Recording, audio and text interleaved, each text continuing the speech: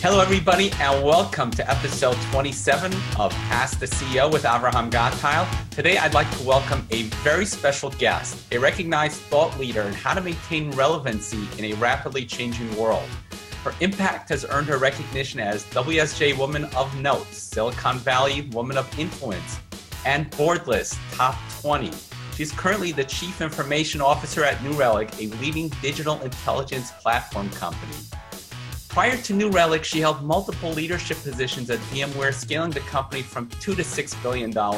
She serves on the board of directors for Vidium, a cloud service which enables people to access all their cloud software accounts with one set of login credentials. It's my honor and pleasure to welcome the one and only Yvonne Wassenaar. Welcome. Thank you so much. How's your day going? My day's been great. I have to say I'm fortunate in the fact that I actually enjoy coming to work, so it's all good. Well, that's what it's all about, right? Love what you do and then you don't work a day in your life. Exactly. Nice. So talking about work, I mean, you're involved in so many different projects. We've got so much to talk about. I guess we could start with the New Relic. What is it that you do there? Great. Well, let me start with describing what New Relic does itself. Sure. And then I'll talk about what I do. So New Relic, from a marketing perspective, we say we're a digital intelligence platform. But really what that means in its most simple context is you don't typically go to a retail branch to do your banking anymore. So what's important is not so much how long are the teller lines or how warm is the coffee. You bank on your phone. And so you want the app to load, you want to know the money transferred, you don't want to wait a long time, you don't want it to time out. And fundamentally, when we say we're a digital intelligence platform, that means as software does more and more of the business that runs companies, we give insight into what that software is doing. So if you're a developer, we help you understand where the errors are happening, the transaction traces to fix them, to make sure your software is operating more effectively. And quite frankly, your developers are more effective. And from a business standpoint, we give you insight into what people are doing. And so you can actually, quote unquote, see the teller line by looking at what's happening on the mobile app.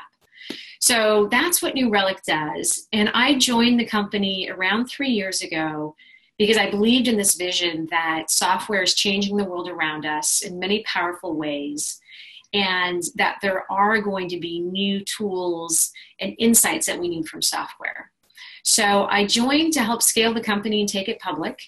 I did that. I helped the company think through going from one product to 5 in multiple geographies and expanding into enterprise. And about a year into that, the company realized, SaaS technology doesn't just run itself. And we were growing so fast that our internal business services couldn't keep up with us. And that's when we thought, gosh, do we need a CIO? I mean, who really needs a CIO? You've got Salesforce, Workday, all these solutions that are just supposed to work. But the reality is they don't just quite work yet, but they work differently than the technology did in the past. So I became our first ever CIO here at New Relic. And many companies, you'll note, that have been founded as what I would call cloud-born are putting in place CIOs. So DocuSign put in place one, Okta put in place one, Zuora put in place one, Zendesk put in place one, and we're all doing it for the same reason. Functions are great running SaaS solutions when they're point solutions, but when they become cross-company platforms, you need to have a more holistic view. You need to be able to understand the architectural trade-offs and how you design and implement those SaaS solutions. And you need to think about the business and data intelligence and how you're going to manage that holistically from a company perspective. So that's what I do. Wow. And, it's so true what you're saying, just moving back to what you were talking about data-driven technology and insights. I mean, the market is highly competitive and everybody's going to mobile applications right now. So, it's really fascinating to hear about how New Relic is bringing that to the market. Definitely. It's fun. Yeah, cool. So, just a little bit more about the background of New Relic, how it came about.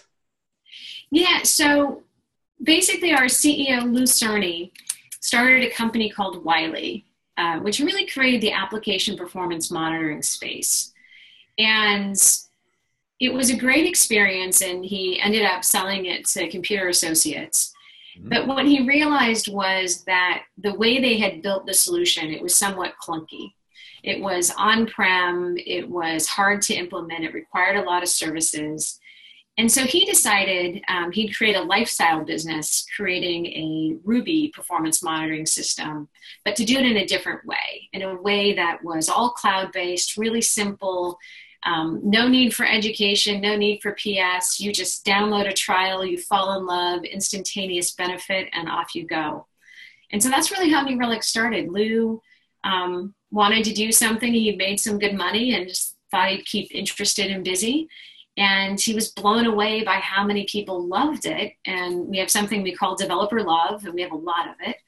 I love being the CIO at New Relic because pretty much everywhere I go, I'll talk to somebody and they'll be, oh, you work at New Relic? Oh, we use your product. We love it. And you love to have customer love, developer love. And that really incented Lou to expand across different languages. So we support 7 different languages, and expand into not just server-side monitoring, but mobile and browser monitoring and so forth. And then ultimately the business insights component of it. So it's really just generically grown out of where our customers have taken us, which has been a lot of fun. Yeah, I imagine it is. So take me through a couple of the different kinds of solutions. So you mentioned a few different categories. So how would it apply to businesses? Like, what would businesses be looking for? Yeah, so there's a couple different things. What's interesting is, as I mentioned, as more and more software is running the business, there's a need to get insight into what's happening. And so what we find is developers use our technology to help them develop more quickly, better, and focus on the things that they like. So they'll run it and they'll be able to say, oh gosh, here's where a lot of time's being spent. Can I make that piece of the functioning more efficient? Or here's where I'm having a lot of error rates. Here's, the database call that's timing out. I need to fix something here. So from a developer standpoint, it's giving them the productivity back and the ability to write better software. Because the reality is, you can solve the same problem with software a million different ways, but they're not all equal. There's different trade-offs. Some are better for use cases, some are better for velocity, some are better for, just different types of processing or size of processing. So it gives developers tools to allow them to do a better job.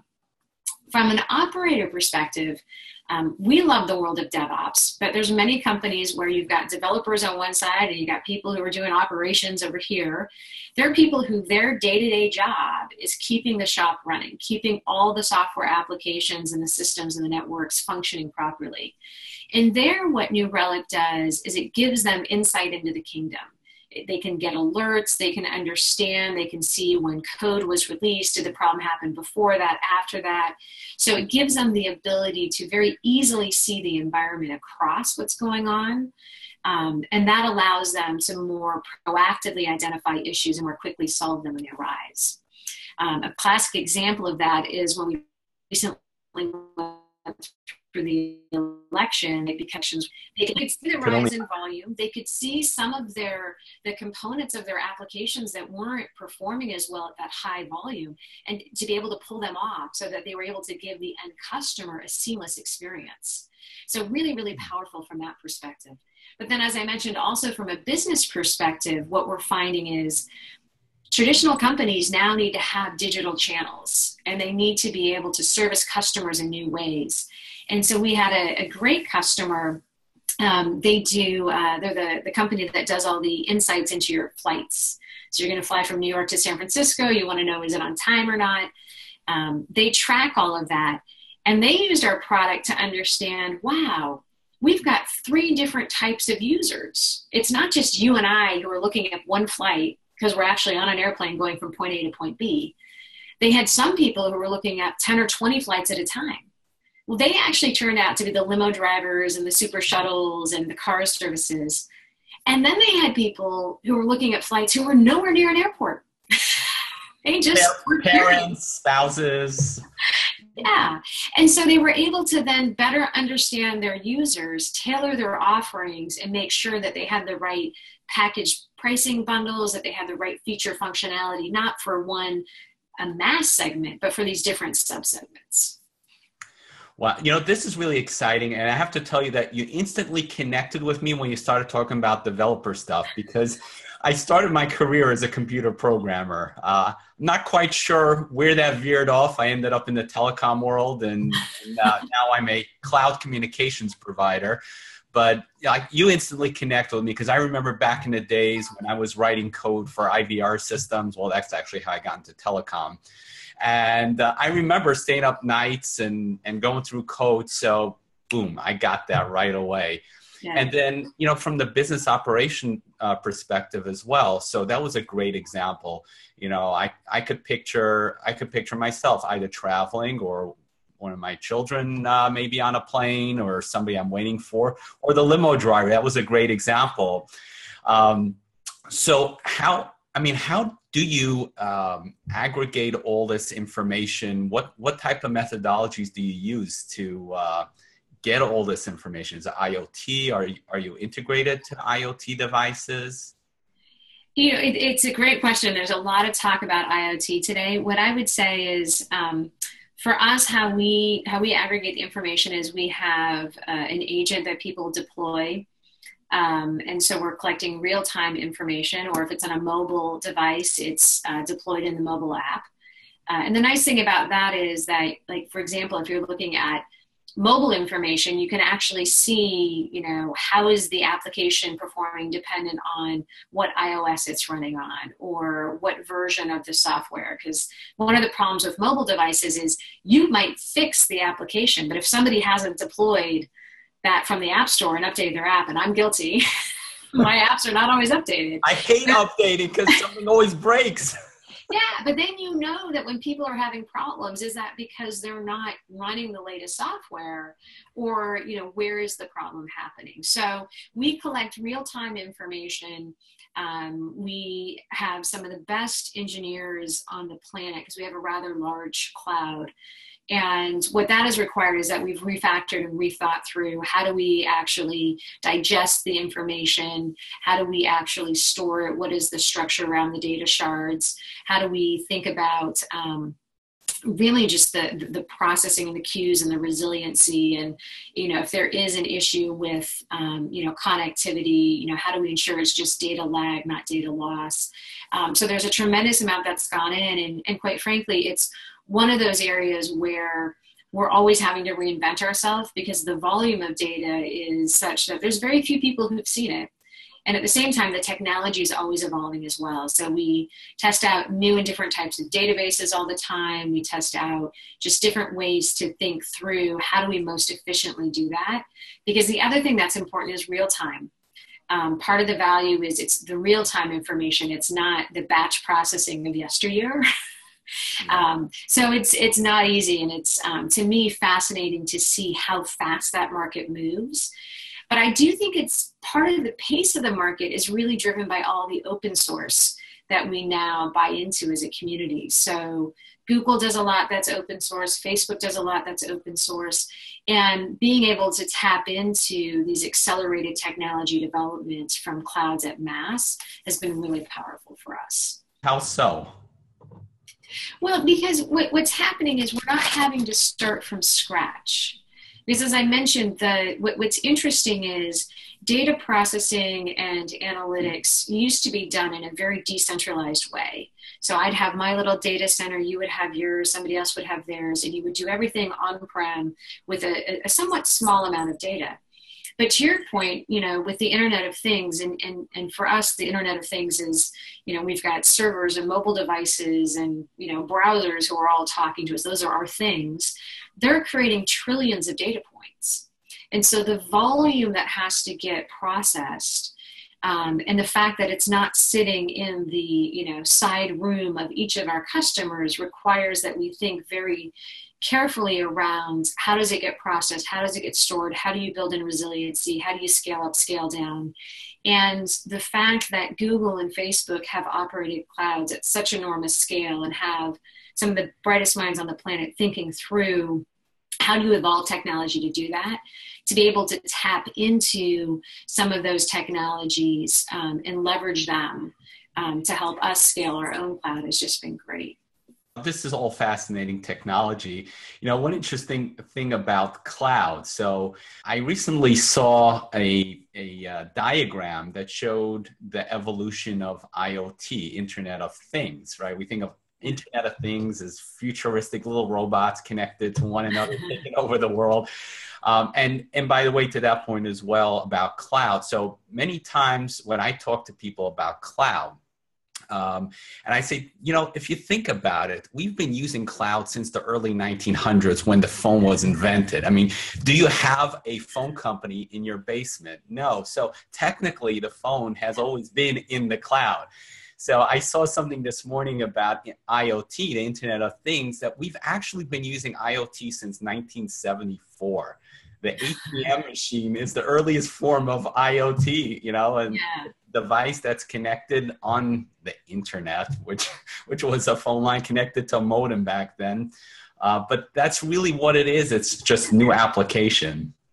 Yeah, it's new application and it's new scale. And for me, I mean, I think the example you gave is a great one, is that we tend to get really almost freaked out sometimes about these new technologies. And one of the things, that people bring up, they'll be like, oh, well, cloud, well, it's not secure. And I'm worried about the security of, things in the cloud.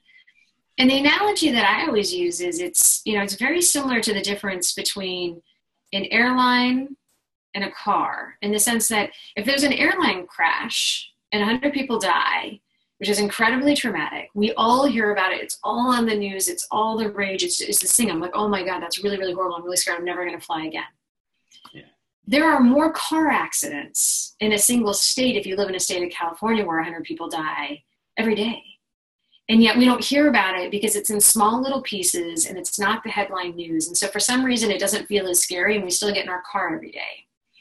And I bring up that analogy because the airlines, they're dealing with much larger masses with a much higher price if something goes wrong.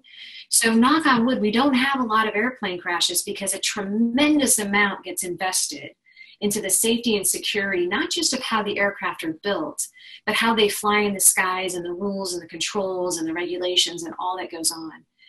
And when I look at the cloud, it's a similar thing. I know many people who've run data centers, and we all like to think our data centers are brilliant and they're safe and they're secure, but we don't have the same resource, nor do we have the same cost to our business if something goes wrong.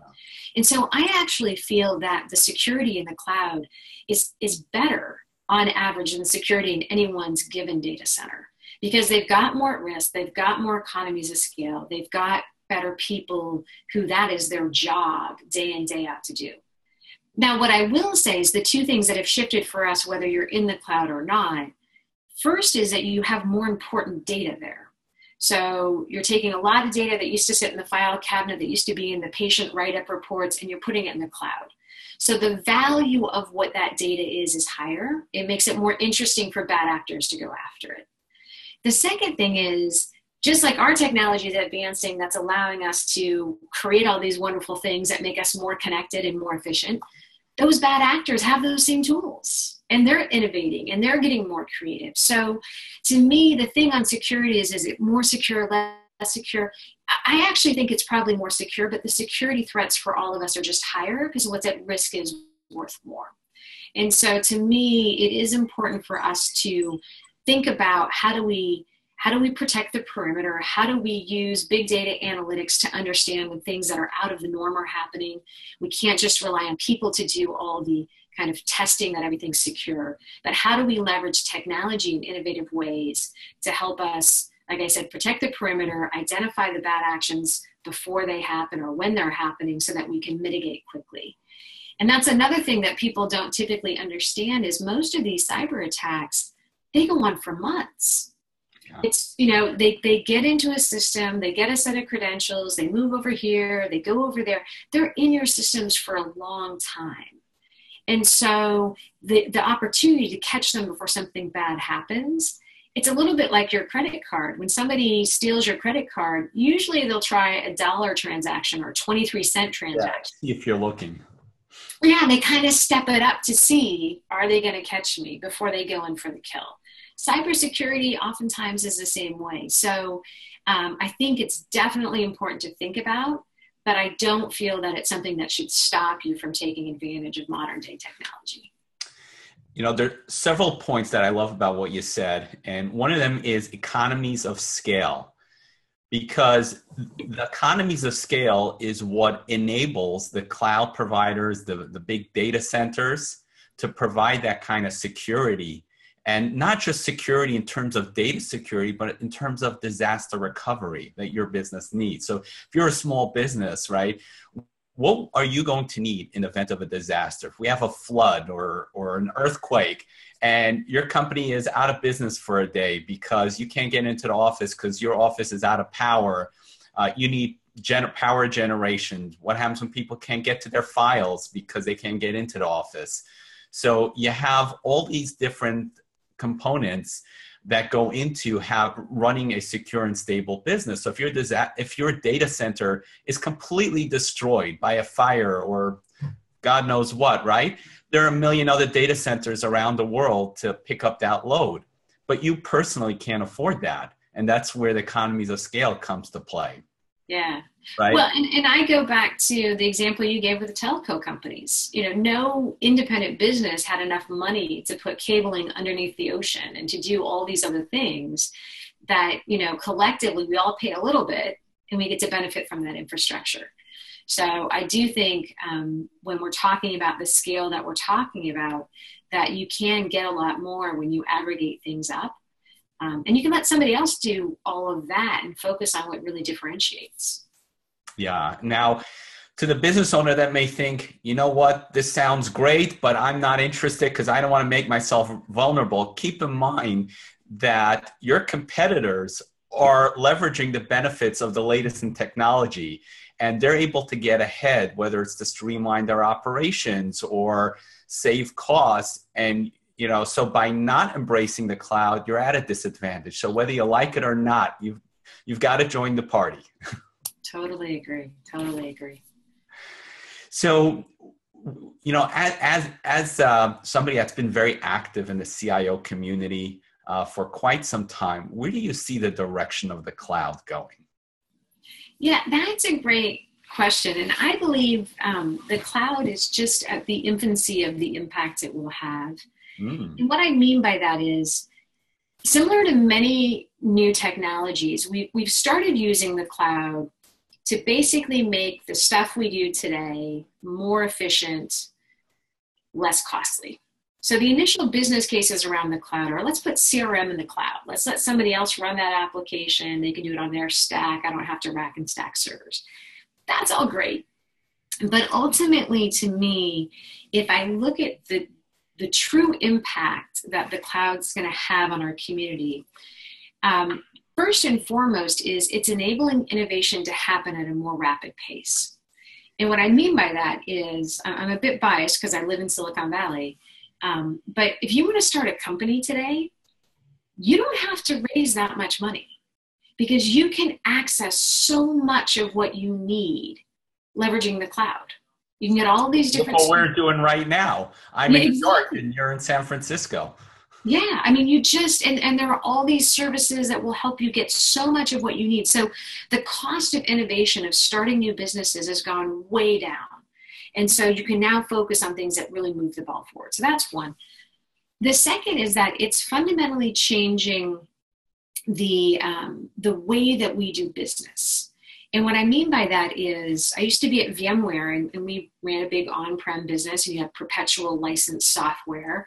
And what I've realized in working at New Relic, which is all cloud-based, all subscription-based, is there's different things that are important. There's this concept of, you know, annual recurring revenue. You earn your customer every day.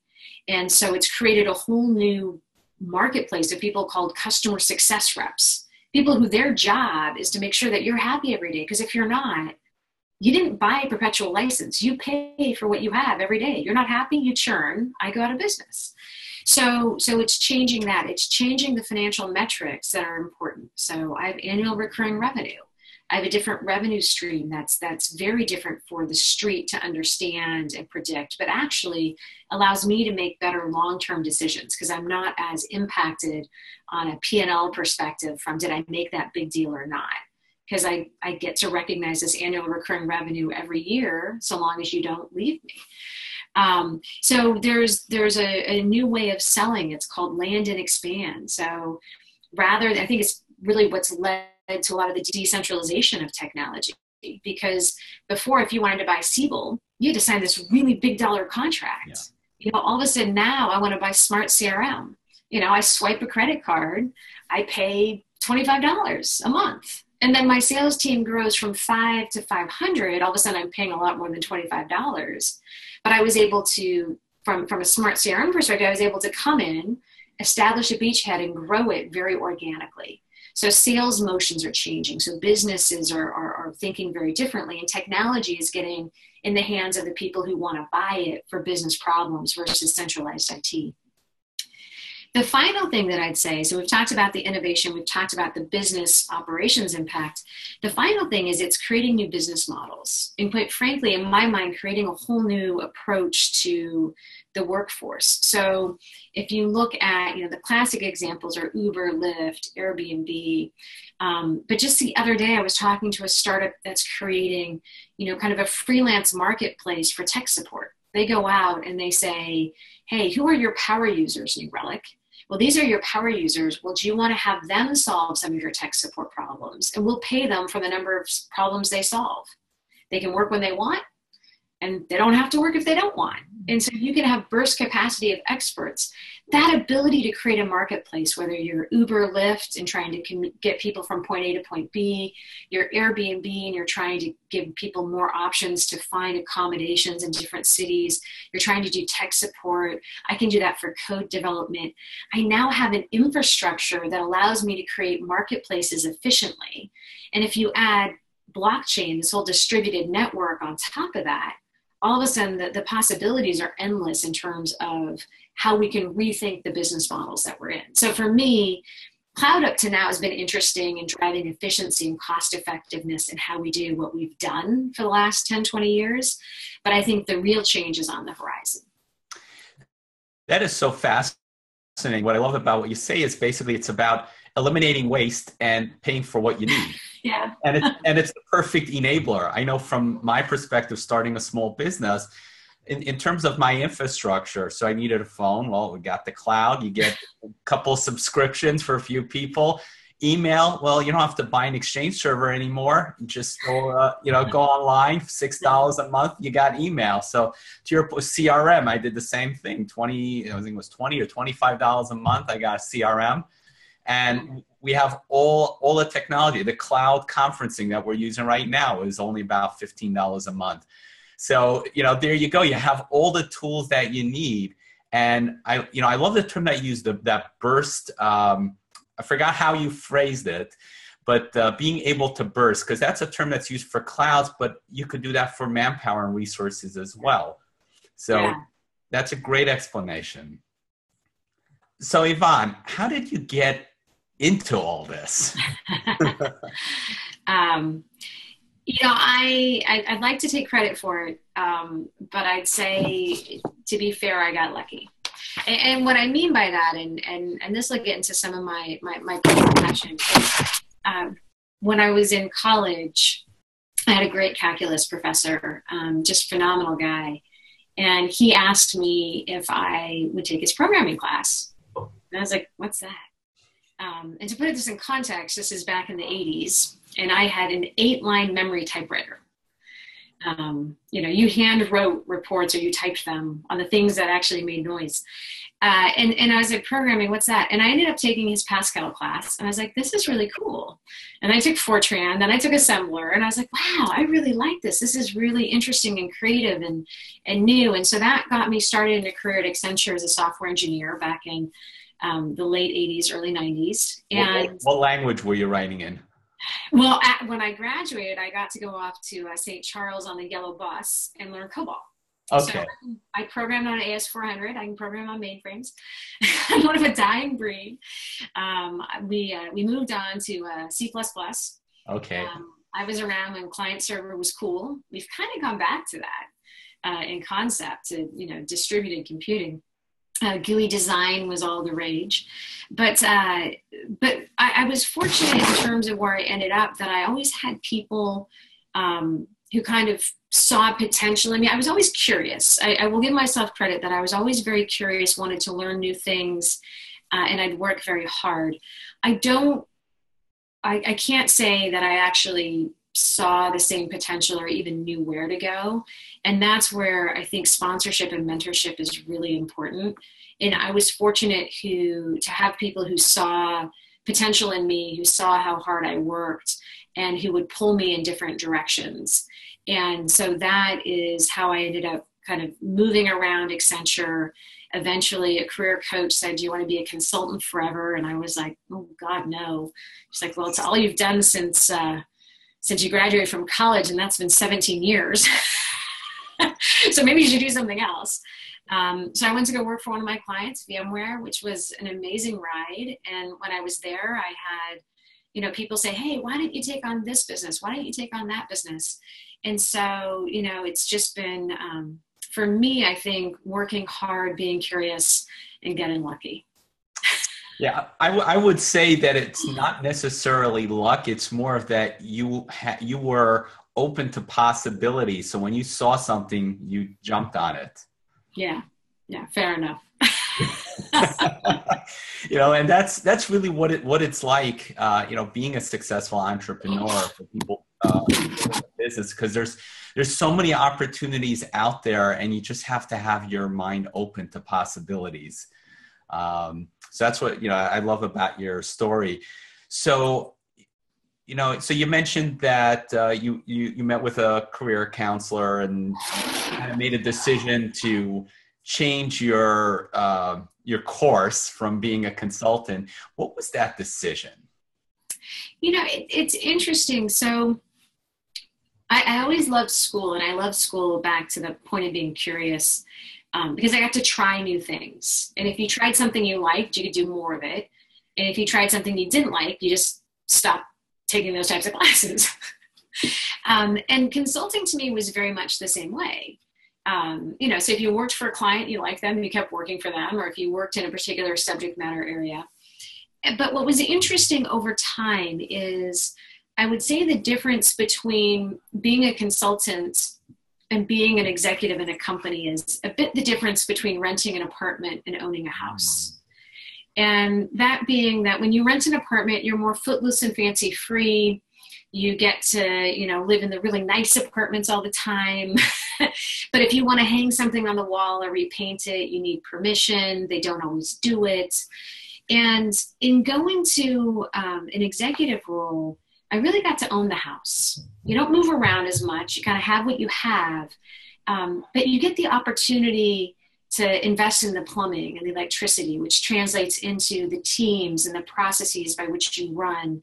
And you get the satisfaction of not just having the brilliant idea. So for the majority of my consulting career, I was a strategy consultant. I could dream up big, great creative solutions to hard problems. But then I'd always wait for my client to either be successful or not with it. And some of the times they didn't even try. Some of the times they tried and failed. And occasionally they got it right. And I just thought my hit rate should be higher. So now I got to do it myself. And it was so rewarding for me personally to not only be able to think up the big ideas, but then to be able to pull together a team of people, grow with them, and really do those ideas work or course correct along the way. That's a perspective I never realized. Entrepreneurship is glorified these days, right? Yeah. So I really appreciate the perspective from the other side about being in a leadership role in a large corporation can give you certain sense of fulfillment that you can't really get by being an entrepreneur. Yeah, no, they're all very different. They're all great. And to me, what I always tell people is don't go after something because somebody tells you it's going to be great or you should. Like, figure out who you really are at this point in your life I wouldn't change my consulting experience for the world. I had an amazing time. I learned a ton. I got to go to incredible places and work on incredible problems. But I get headhunted all the time for consulting gigs to run different services businesses. And I'm like, I did that. I'm done.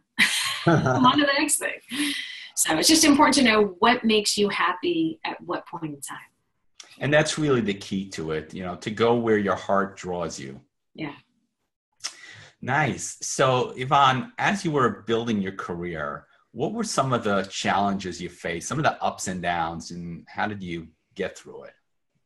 Yeah, it's funny. And I tell people all the time, like, I have a great story today, a really coherent, amazing story that shows I was brilliant at a very early age to assemble a blend of business and technology capabilities that make me the perfect CIO in today's day and age. But anybody who's older will tell you that it was never that straight a line getting from where you started to where you are. Right. And you're right, there are a lot of ups and downs. I characterize mine in a couple milestone learnings. One was I worked incredibly hard when I was at Accenture, and I did a really good job. I was always an early promote. I was engaged and tons of fun. But I did end up at one point in my career on the wrong side of some politics that I didn't even know I was part of, and ended up on a list to get laid off. Mm-hmm. And I found out about it, and it didn't happen. But even though it didn't happen, I remember the feeling of betrayal. Here was a company I'd given, 14 years of my life to, that somebody who I didn't even really know was going to have the power to put me out of a job for what I thought were very unfair reasons. And it was the light bulb that went off in my head, which was companies, once they get beyond, I would say, 25 people and maybe even smaller, are going to do what's best for the company. That's inherently what they do. And I think for many of us, we might romanticize our relationship with an organization in a way that actually is at a disadvantage to us. And what I mean by that is I've always coached people since then and coached myself that I'm very loyal. I'll give my heart and soul to any job I'm doing, but not blindly. Knowing that at the end of the day, I need to do what's right for me and my family. And if what's right for me and my family is to go do something different or to go take a different job, I'll go do that now. It's not that, I'm so indebted to any one company, I'll always do whatever they ask of me, because the inverse isn't true either. And so that was one really powerful lesson for me, which is, at any point in time, the business might have to make a decision that's not in my best advantage. And that's okay. That doesn't mean they don't like me. That doesn't mean they're bad. It just means that, I was in the wrong place at the wrong time, and that's okay. But to not be naive about it. So that was one. The second one really was a good lesson on the diversity front, which I have a lot of passion around. But I've been a successful executive, and at the prompting of some of my peers, asked for a larger job. And my boss, who was one of my biggest sponsors and mentors, looked at me and said, I know you would do an amazing job, but you already work so hard and you have 3 young children. And I looked at them and I'm like, would you say that to anybody else on your staff? And he's like, no. And they were all men. He's like, no, but I care about you more as a mother than I do an employee. Now, there's part of me that's like, oh my God, that's so touching. That is so lovely that we have such a strong relationship that you care so much about me personally. But then there's another part of me is like, well, wait a second. I'm a grown woman. I'm a damn good mother. And now if you don't give me the job, since you told me I'm qualified, I'm going to quit. And what's interesting, he did give me the job, to his credit. I did a great job. My children still love me. But what's interesting is, and I think this is true for many folks, if he would have not been honest, if he would have just said, I'm not giving it to you, I would have assumed it was me. I would have assumed I don't have the right skills. I haven't been here long enough. I haven't done this. And so I deeply appreciate the honesty and us being able to have the dialogue, but it really heightened my sensitivity that people with the best of intent, people who can be your best sponsors, are biased by their own perception of the net normal. And when you don't fit the mold of the net normal, it can be harder. And so you just need to be aware of, that situations might be seen differently by different people. So how do you present yourself? How do you fight for what matters? How do you help educate people? Because it's typically not ill intent. Occasionally it is. But 99% of the time, in my experience, people aren't trying to be biased. They're not trying to do bad things. It's just who we are. It's Mother Nature. Stephen Covey in his book, The 7 Habits of Highly Effective People, talks about different paradigms that people have, and they're just reacting to their paradigm of the world. Yeah. So Yvonne, what keeps you motivated? It's interesting. I would say it's been different in different parts of my life. So when hindsight's always 20/20, but what I've realized after a lot of introspection is in my early life, I had many good things to my childhood, but I had an alcoholic, abusive stepfather. And so quite frankly, what I realized in hindsight, what motivated me when I was very young was running away and being able to be completely independent. So I was very focused at a very young age. I ended up graduating high school a year early, went to college when I was 16. And it's not because I was brilliant. It was because I was so focused on getting out of the house and being able to be on my own and create my own safe space. And I developed a huge degree of self-value out of how well I did in school and how well I did at work. And so I'd say what motivated me was feeding that need to feel good about myself, was feeding a need to do well and advance, because that's where I developed my self-worth. Having had a lot of great coaches, mentors, friends, now I'm motivated in what I believe is a much more positive way, which is, one, I have a very different scorecard by which I feel my own self-worth. That's much more balanced across how do I feel physically, how do I feel in my family life, in my work life, in my impact in the world. And what motivates me really goes back to my godmother's husband passed away, I want to say maybe 7 years ago now. And the father said something that has stuck with me ever since that day. He said, I want you all to look around the room. All of you are here, not because of how much money Doug made, not because of how many courses he taught. He was a professor at Stanford. You're here because he touched you in a way that was meaningful. And what I realized from that moment, and I've carried very deeply with me, what matters in life is not how much money I make, not how many titles I have, or any of that. What matters is, how many people do I touch? How many people are going to live their life some way happier, having bigger impacts because of something I said or did? And that's what keeps me at it.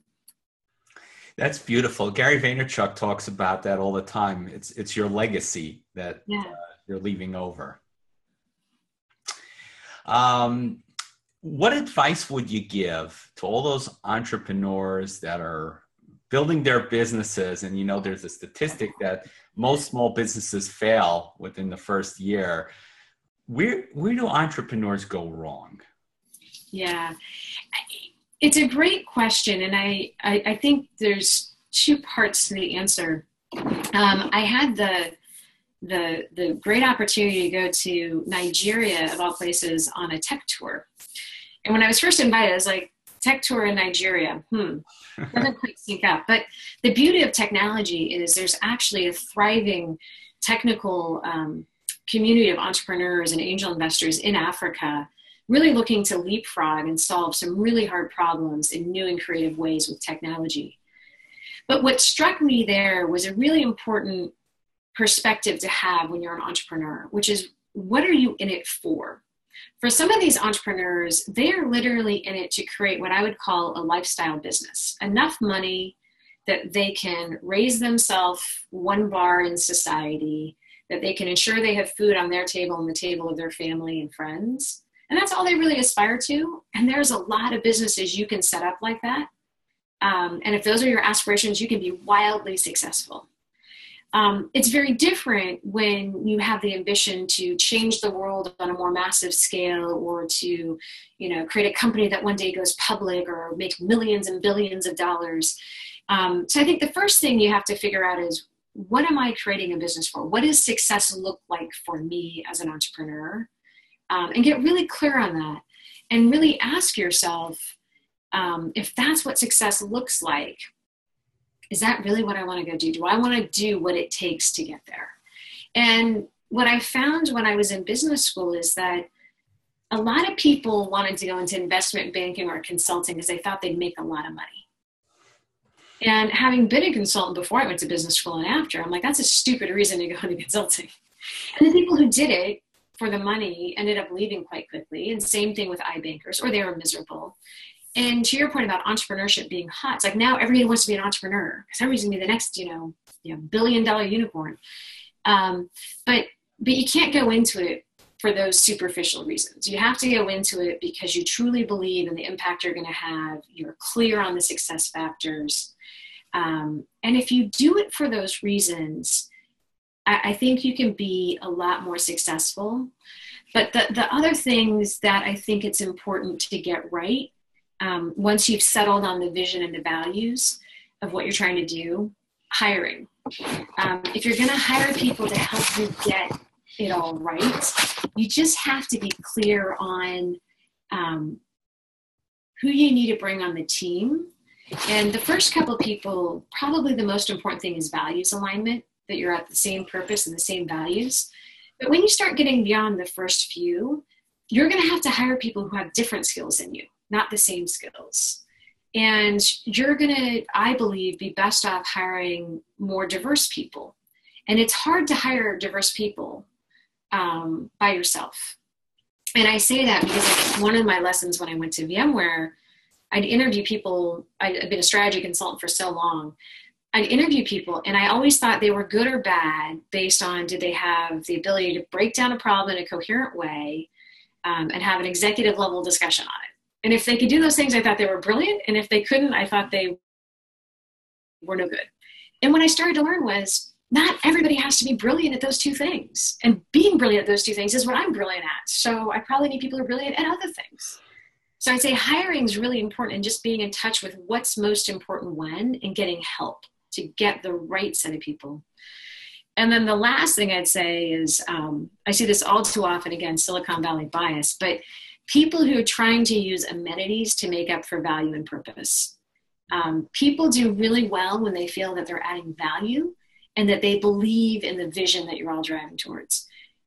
All the free food, all the, gyms, all the foosball tables, none of that really matters. Like, they're nice, but they don't make up for the rest. And I see a lot of companies spending way too much money on these perks that ultimately, if you just focus on having a good vision that people buy into, and they have jobs where they understand the value that they're giving every day and the impact it's having, that's 99.9% of what people go to work for. That reminds me of something Simon Sinek likes talking about is the why. Sell people on why you're doing things. And if you got them sold on your why, on your belief, you're already there. Totally. Great. Yvonne, where are you looking to take this career? Yeah, that's a great question. I ask myself that question all the time. There's a couple different avenues that I have a lot of interest in that I've started to go down. I do love being in an operating role. I plan to continue to do that for quite a while. But there are elements of consulting that I miss, and I do find it really important to stay in touch with what's going on around me. And so there's an avenue that I'm developing around doing more board work. So I'm on the board of a Series A company, Bidium. I just joined the board of a new startup that's doing work in Nigeria on delivering pharmaceuticals in a quality and integrity way, leveraging technology to hospitals and pharmacies. So I'm continuing to do some board work, both to give back some of the knowledge that I've been blessed to get, but also to keep me young and fresh and in touch with, what it is to be agile and small and hungry. Another thing I care a lot about is diversity. And so I sit on the board at Harvey Mudd College, which is a small, it's one of the Claremont colleges. It's about an 800 student STEM university here in California, who's done a lot on diversity. And I also sit on the board of an organization called the Athena Alliance, which is focused on getting more women on both private and public company boards. And to me, really ensuring that people of all types of backgrounds and all types of makeups have an equal opportunity to contribute at their highest potential is important to me personally from an ethical standpoint. But also as a business person, I believe in today's day and age, if you're not bringing diverse perspectives to the table, you're not gonna win. My favorite picture is, I saw it on Twitter the other day. It's like, a rhinoceros with a big horn. And it's like, well, what every painting he paints has this big horn in it. And it's like, well, gosh, if he had somebody else paint the picture, he might realize the horn is on him. It's not in the landscape. But you need different perspectives. You need different skills. And, everybody should have a chance to play those roles. So that's the other big area of passion that I'm doing more and more in. I could definitely feel that passion as you're talking. And what I want the listeners to understand is that you've got your hands in so many different plates, and yet you give everybody your all. How do you manage all that? I'd say it's a couple things. One is I used to be a workaholic for the vast majority of my career, and I've really, in the last 10 years, taken a step back from that. And so I am much more balanced, and it allows me actually to get a lot more done. So I try to get a full night's sleep. I do yoga. I run or go to the gym every day just to clear my mind. It's when I do my best thinking. And that's when I sort out, I don't respond to all my emails, but I respond to the most important ones because I can think about what they are. So one is that. The other thing is there's a red thread. Everything I do reinforces the other things that I do. So I work in technology. I'm a CIO. I advise to tech companies, which keeps me relevant in my job, and I'm also able to give back. I care a tremendous amount of diversity. But the schools and the institutions I work with are also ones that we recruit from. So I look for things that are reinforcing, that are actually additive, and it's 1 + 1 + 1 is 10. Versus trying to get too spread across a bunch of different things, because that I would fail at. So I look for that synergy. I look for that holistic whole. Yeah, that synergy. Yeah, that's beautiful. And so I just learned something. So thank you. If you could turn back the clock, let's say 12 months, would there be anything different that you do? 12 months, probably not. I spend most of my time in life looking forward, not back. And I would say even the things in my life that haven't been great at the time, I've learned a lot from. But if I look more broadly across my career and my life, the one thing I'd say I do differently is I take more risk. And the short story I'll give you on that is both of my career changes from Accenture to VMware and VMware to New Relic were very similar storylines. Somebody would say, I'd say, hey, well, I don't want to be a consultant forever. Like, oh, you should go get an industry job. Well, I can't do that. Why not? Well, I'm a single mom. I make lots of money. I've been here forever. And they're like, well, why do you think you couldn't get that somewhere else? I'm like, I don't know. I just don't think I could.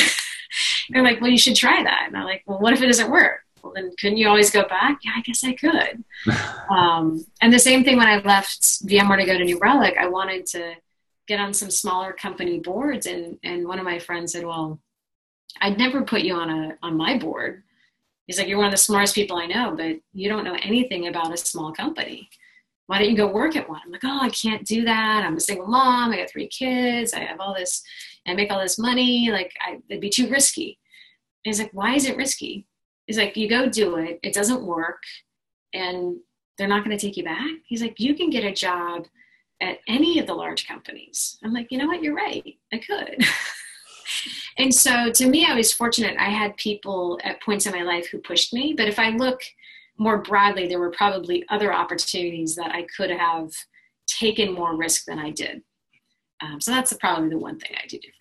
Beautiful. That's a great explanation. And it also drives home about doing things because you feel drawn towards it and not make fear-based decisions. Yeah, definitely.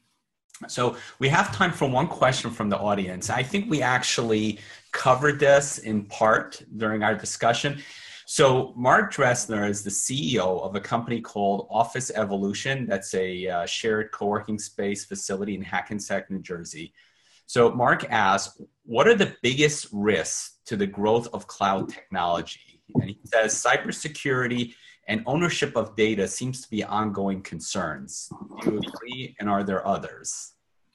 Yeah, so we did touch on it a little bit. What I would say is that, and you read data on it all the time, and you've mentioned it during the course of this discussion, people need to embrace new technologies and do things differently, or they'll be replaced. And so to me, cloud, it's not when are you going to use cloud? It's, everybody's going to use cloud. It's how are you going to use it to your best advantage? And how do you deal with the different trade-offs in doing a cloud solution versus not? And so from my standpoint, if you're still debating, should I use the cloud or not, because I'm afraid about security and the data implications, unless you're, kind of what I said, like a lifestyle business, there's probably somebody who's going to be able to come along and do what you're doing more efficiently at scale, more fast, more quickly. So what I would say is, to me, yes, cybersecurity is important, so be smart about it, but it's not a reason to not do the cloud. Data BI, for us here at New Relic, I'm building out a data BI platform underneath our SaaS apps and our cloud so that I can do 360 analysis, machine learning, AI in my control historically. There's other third-party solutions popping up over Silicon Valley all the time that allow you to do data and BI in the cloud. And ultimately, the most interesting machine learning and artificial intelligence is likely going to require the scale and compute capacity of what can live in the cloud that you can't independently afford. So I think the question is, how can you most quickly get into and take advantage of the cloud in safe ways? And, for those people who don't, I think it's going to limit their growth opportunity over time. Totally agree to that. Absolutely. Yvonne, who would be a perfect client for New Relic? Oh, we have so many. What I would say is any and everybody who's developing software can benefit from New Relic, and you can go to the New Relic website and you can try our software. For us, we're focused more and more on the enterprise because a lot of these companies, back to having impact, we want to help partner with companies to really expand and amplify their impact around the world. And for many of them, that's moving from traditional business to more digitized business. So we work with companies of all sizes, from individual developers all the way through to Fortune 100. Fantastic. So Yvonne, I know you're a busy gal. I'm going to let you go in just a moment. But just before we do, how do people connect with you? So with New Relic, as I mentioned, there's obviously newrelic.com.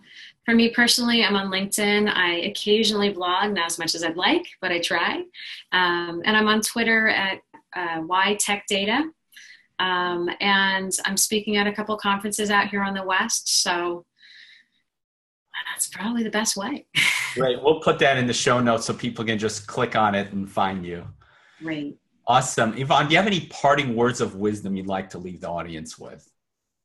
Yeah, it's been great talking with you. And I think even as we've gone through the questions, it's part of why I love having these conversations is it's that moment of reflection that, like, why do I do this? And what does matter? And what do I think? But to me, I think the parting word of reflection is something that you and I spoke a lot about, which is take the time to figure out what really motivates you, not what you think should motivate you, but really what does motivate you, and set your own scorecard. I think too often in my life, I was measuring myself by other people's measuring sticks. And part of what keeps me happy is the fact that, I always tell people I can do it all. You know, I am a mom, I am a successful executive, I am in good health, and it's because I do it all according to my rules. If you measured how great a mother I am compared to somebody who's a stay-at-home mom, we do different things, but it doesn't make one good and one bad. And I check with my kids. Like I said, they say I'm a great mother, so I'm going to go with that. You must be doing something right. Great. Well, Yvonne, thank you so much for your time and sharing your wisdom and joining us. And I really enjoyed having you. Thank you. It's been wonderful. Have a great one.